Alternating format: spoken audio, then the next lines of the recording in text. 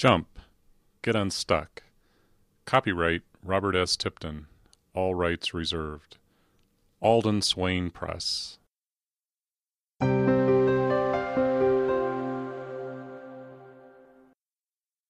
Chapter 1. Franklin Falcon. Monday, about 8:30 a.m., Mountain Standard Time, Loveland, Colorado. Franklin Falcon sat with his head in his hands, Angela Liu's application on the top of the pile in front of him. How could things have turned ugly so quickly? It was as if he had somehow entered someone else's life and his own life had evaporated spontaneously. Normally a confident man, Franklin was just barely functioning as the news from within his organization continued to worsen. He'd seen tough times before, but through hard work, determination, and self-reliance, he developed a massive list of past successes and a long list of A players in the world as former clients.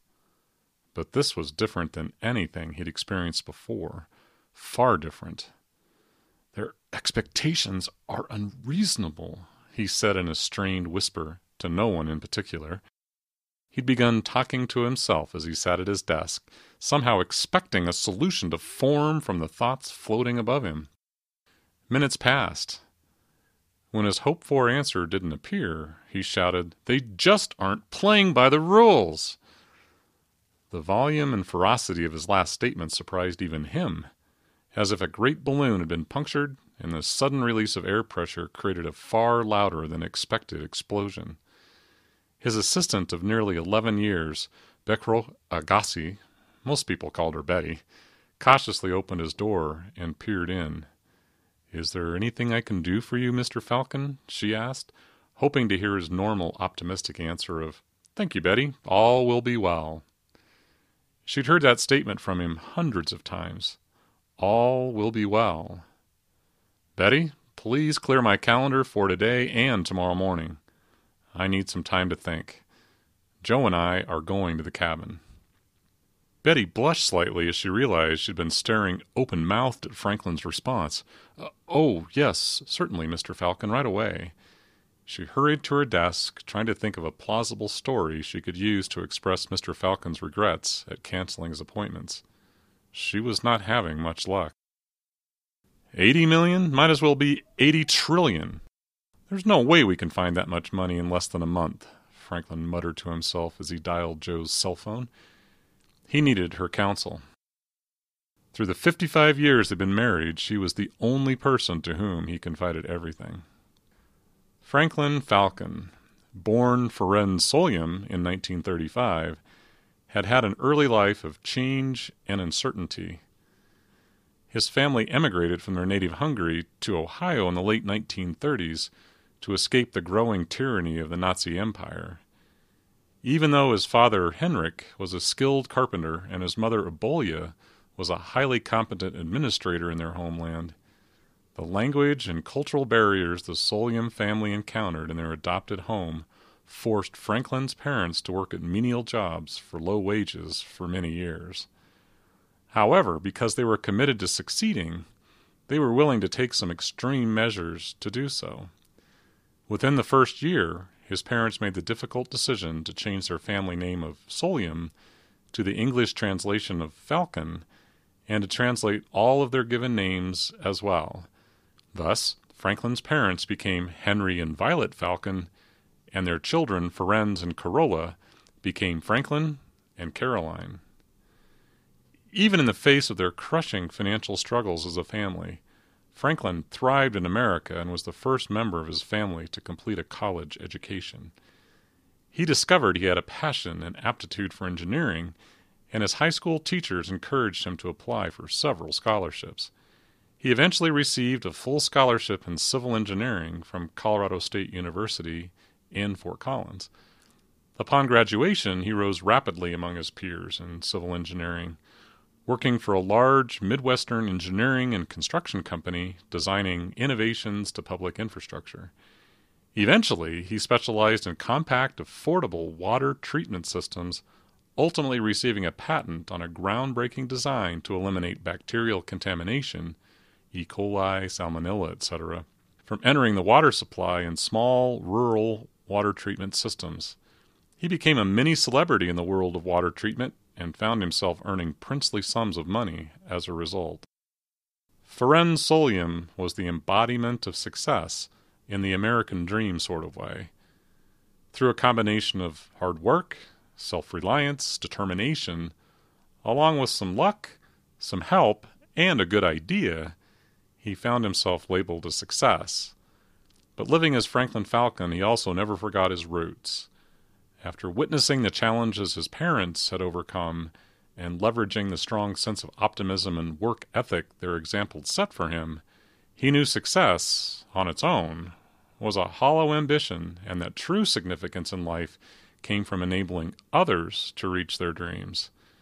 Even as a young man just starting his career, he became driven to provide opportunities to other immigrant families. He became expert at building relationships, raising money, encouraging commitment, and inspiring success in others. During his undergraduate college career, he'd fallen in love with the Front Range of Colorado, so he moved back to Loveland, a small city of about 65,000 located between Denver and Fort Collins, to create his foundation, the Falcon Foundation for Families. Loveland was a perfect spot to find highly educated, motivated, and altruistic staff members. It was close enough to Denver International Airport, DIA, to allow travel to or from most anywhere, and the weather was a vast improvement over what he'd experienced in his native Hungary and in Cincinnati, where he'd grown up. Franklin soon became addicted to the 300-plus sunny days each year in Loveland. But today, he found himself lost and confused. Maybe some time with Joe at their cabin would make the future seem brighter. Maybe.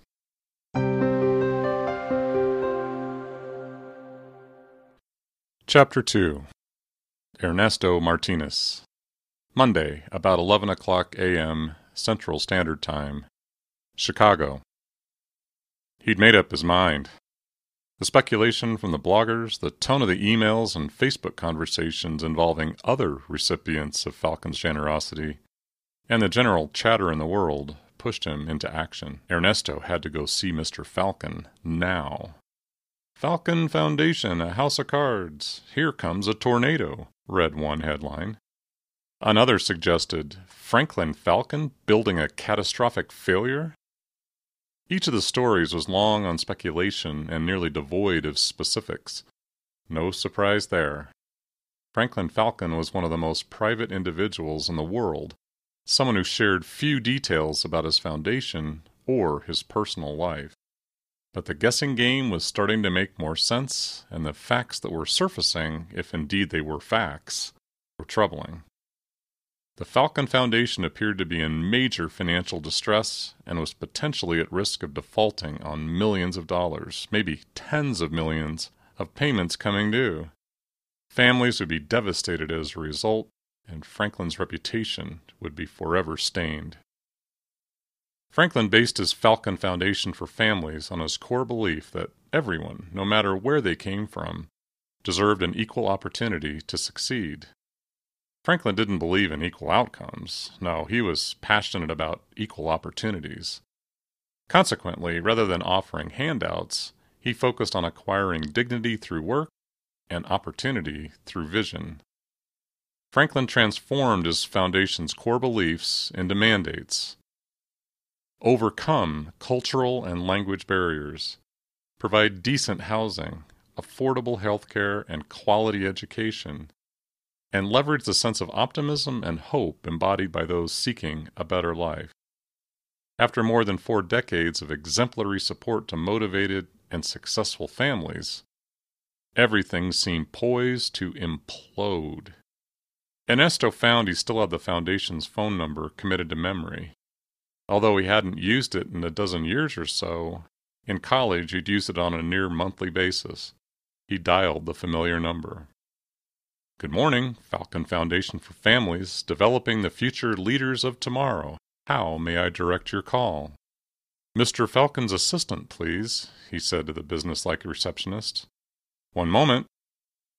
As Ernesto waited on hold, the recorded voice of Franklin Falcon gently spoke to him about the responsibilities and opportunities offered to Falcon families.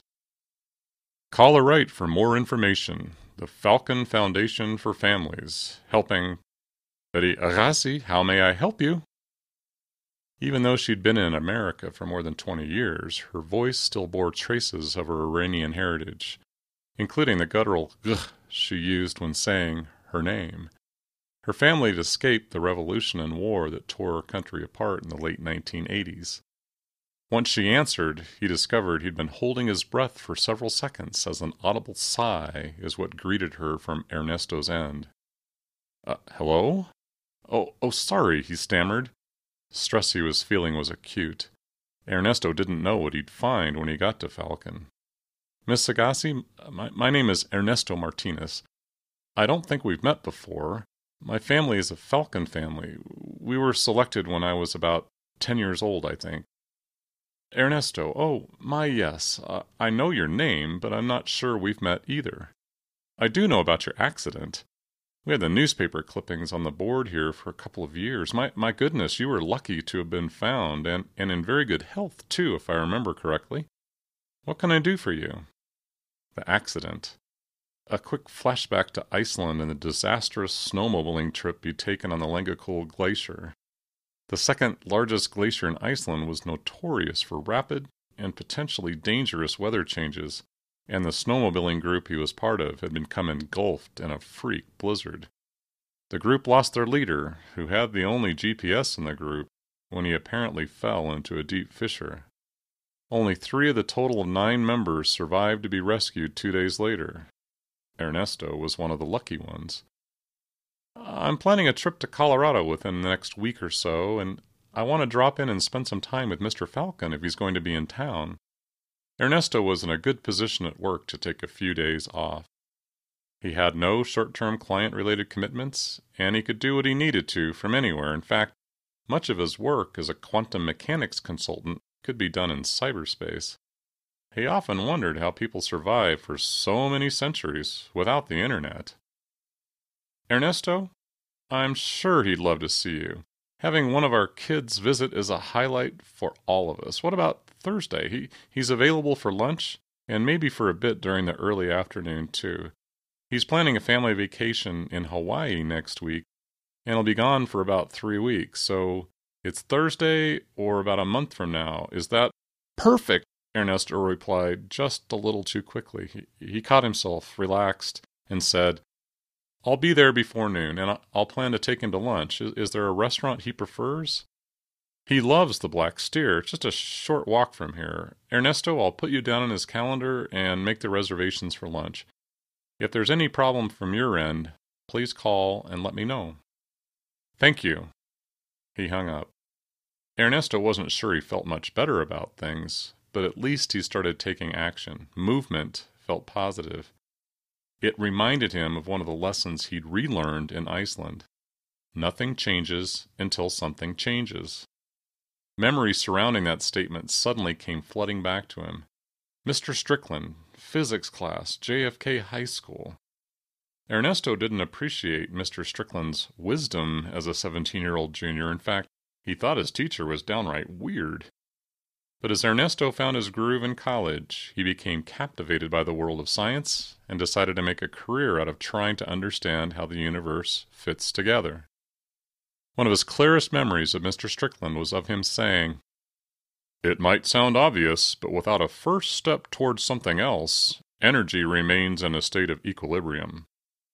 The forces of inertia are at play. An object at rest tends to stay at rest, and nothing happens. No thing happens." Ernesto knew his decision to do something about what he was feeling about the Falcon Foundation was by itself the first step in transformation. Ernesto checked the web for the best price on flights from Chicago to Denver. After all, Thursday was just 3 days from now.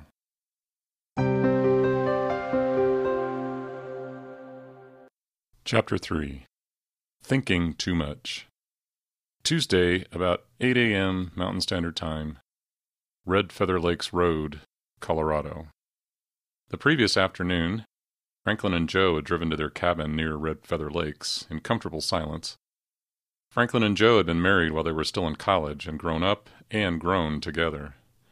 Joe Falcon was extraordinarily compassionate, but she had a bit of Winston Churchill in her.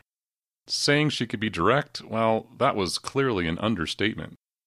However, Franklin, who tended to brood, valued her forthrightness and decisiveness. Franklin needed her help, especially with the deciding part. He was doing an excellent job on his own with the brooding part. They'd owned the cabin for more than 30 years and enjoyed spending as much time there as they could, that is, when their sons and their families weren't using it. Their grandchildren especially loved the place, but their school schedule allowed only weekend use this time of year. Upon their arrival, the cabin had been ready for Franklin and Joe, immaculate and quiet.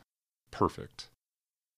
They were avid cross-country skiers, and before dinner last night they'd taken Maggie on a 5-mile trek. Maggie was a loyal companion, part Australian Shepherd and part Great Pyrenees. She was a master at making sure things were under control, but in a calm, friendly, canine sort of way. Franklin appreciated her organizing instincts, but he long ago had wished Maggie knew more about the stock market, hiring practices, and public relations.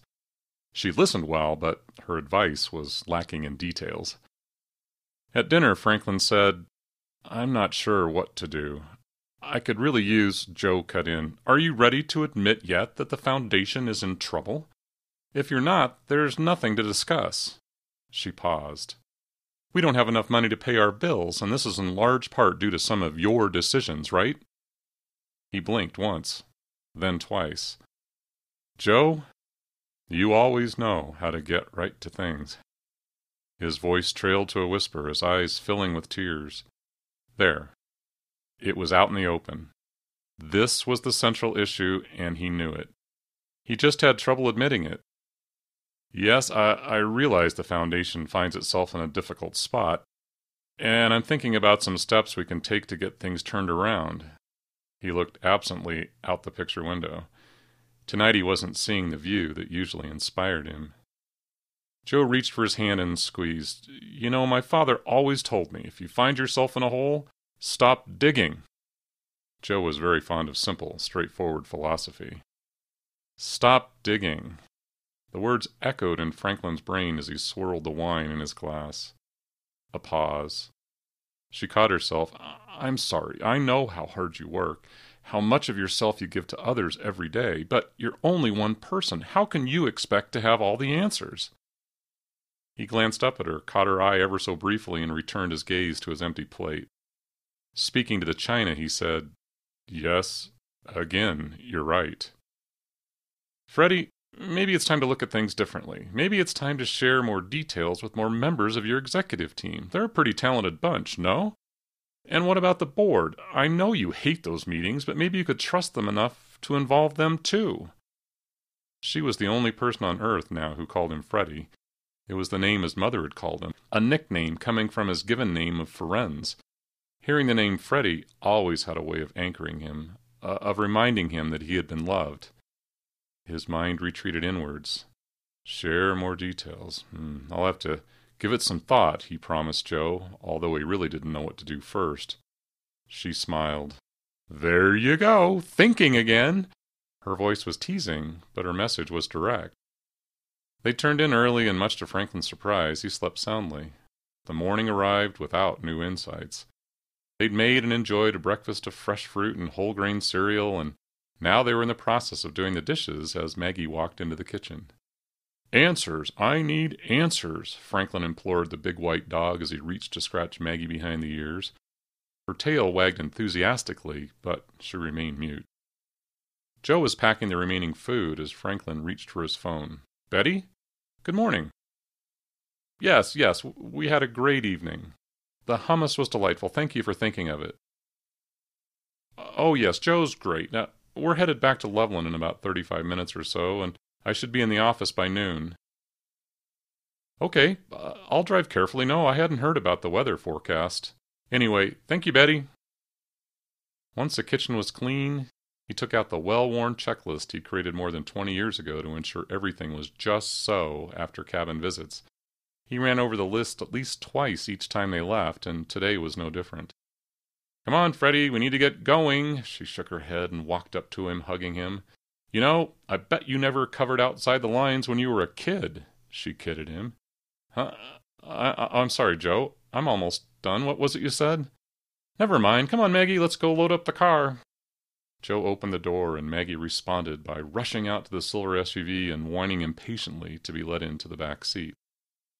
As he finished the second pass on the checklist, Franklin's subconscious spoke.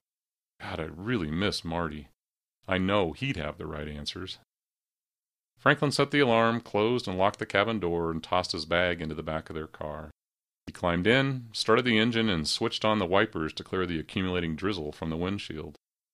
It appeared the weather forecasters were right. The early bands of a potentially large weather system would be coming over the foothills today. Colorado was notorious for blizzards in March, and the storm model suggested a sizable storm could be on the way. He certainly felt as if a storm was building.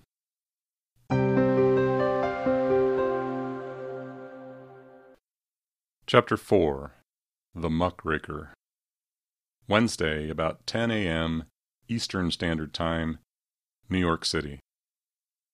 "Do we have any other families lined up? Preferably some with kids who have big eyes and with something special in their story. Terminally ill parents would be a great angle."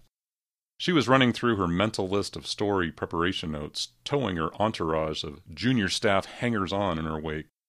Marissa Grant, the host of the Grant Report, a nationally syndicated cable news show, was fully into her attack mode, sensing that the story at Falcon was far bigger than even she could imagine, and she had a powerful imagination. A particularly intense member of the entourage blurted enthusiastic, "Let's see, yes! There's Angela Liu, a high school senior from Eden Prairie, Minnesota. Falcon family for 9 years now. Beautiful girl. She'll look great on camera. Daughter of Lu Tao and Lu Ping, who emigrated from the Jiangxi region in China when Angela was just a baby. Father diagnosed with inoperable brain cancer a few months back. Mother had to quit working to care for him, no health insurance, family's basically surviving on handouts and government assistance. Jiangxi, isn't that where the earthquake happened? Lots of kids killed while in school back in 2004 or 2005. Fantastic images, big story." Before anyone on her team could answer her, she was on to the next detail.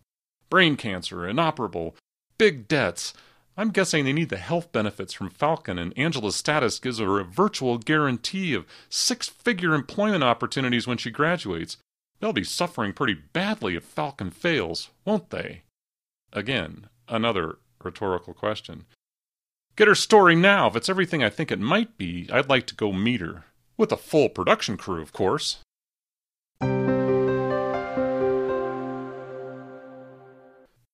Chapter 5. Angela Liu. Wednesday, 11:50 p.m. Central Standard Time. Eden Prairie, Minnesota. The call from the producer at the Grant Report had shaken her. Her mind was cycling, repeating the producer's words over and over. "Did you know the Falcon Foundation is about to fail? What are your family's plans? What are your family's plans? What are your family's plans?" Angela's family had been selected as a Falcon family when she was 9. Since then, she'd spent years studying, sacrificing, and serving, and had earned enough points within the Falcon measurement system to ensure complete funding for her college-related expenses. In addition, through community service and other volunteer work she and her family were committed to doing, Falcon had been providing other benefits to her family, most especially health care for her father. She'd been accepted to study civil engineering at Colorado School of Mines in Golden beginning in the fall semester, and everything appeared to be falling into place for her. But the rumors about the Falcon Foundation were troubling at best. The blogs were full of people sniping about the future of the foundation. Add the fact that Marissa Grant herself was planning to come interview Angela, and that clinched things for Angela. The foundation was indeed in trouble. "Angela? It's after midnight. It's time to log off and get some sleep," came the quietly compassionate voice of Angela's mother. "Worrying about it won't help." "I know. I'm just looking at my dorm options in Golden." Truth was, Angela was looking for any shred of positive news she might find online about the foundation. "I'll turn out the light soon." Her mother retreated from the door, paused to brush away a tear and walked slowly down the hall. Mrs. Liu wasn't particularly good at following her own advice about not worrying. "This is so unfair," she muttered, a little more loudly than she intended. 9 years of work, of planning, of dreaming. For what? "Mom? Are you okay?" Angela queried through the door. "Oh, yes, I'm fine. I just stepped on the cat," her mother lied. Angela fretted for a few more minutes, read a couple more posts coming from members of other Falcon families, and decided her mother was right. Worrying wasn't going to change anything. However, her intuition was telling her that she was going to have to make substantially different plans for her college career.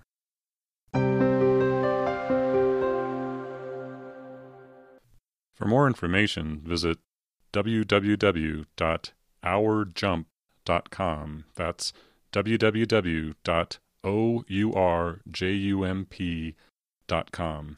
Thank you.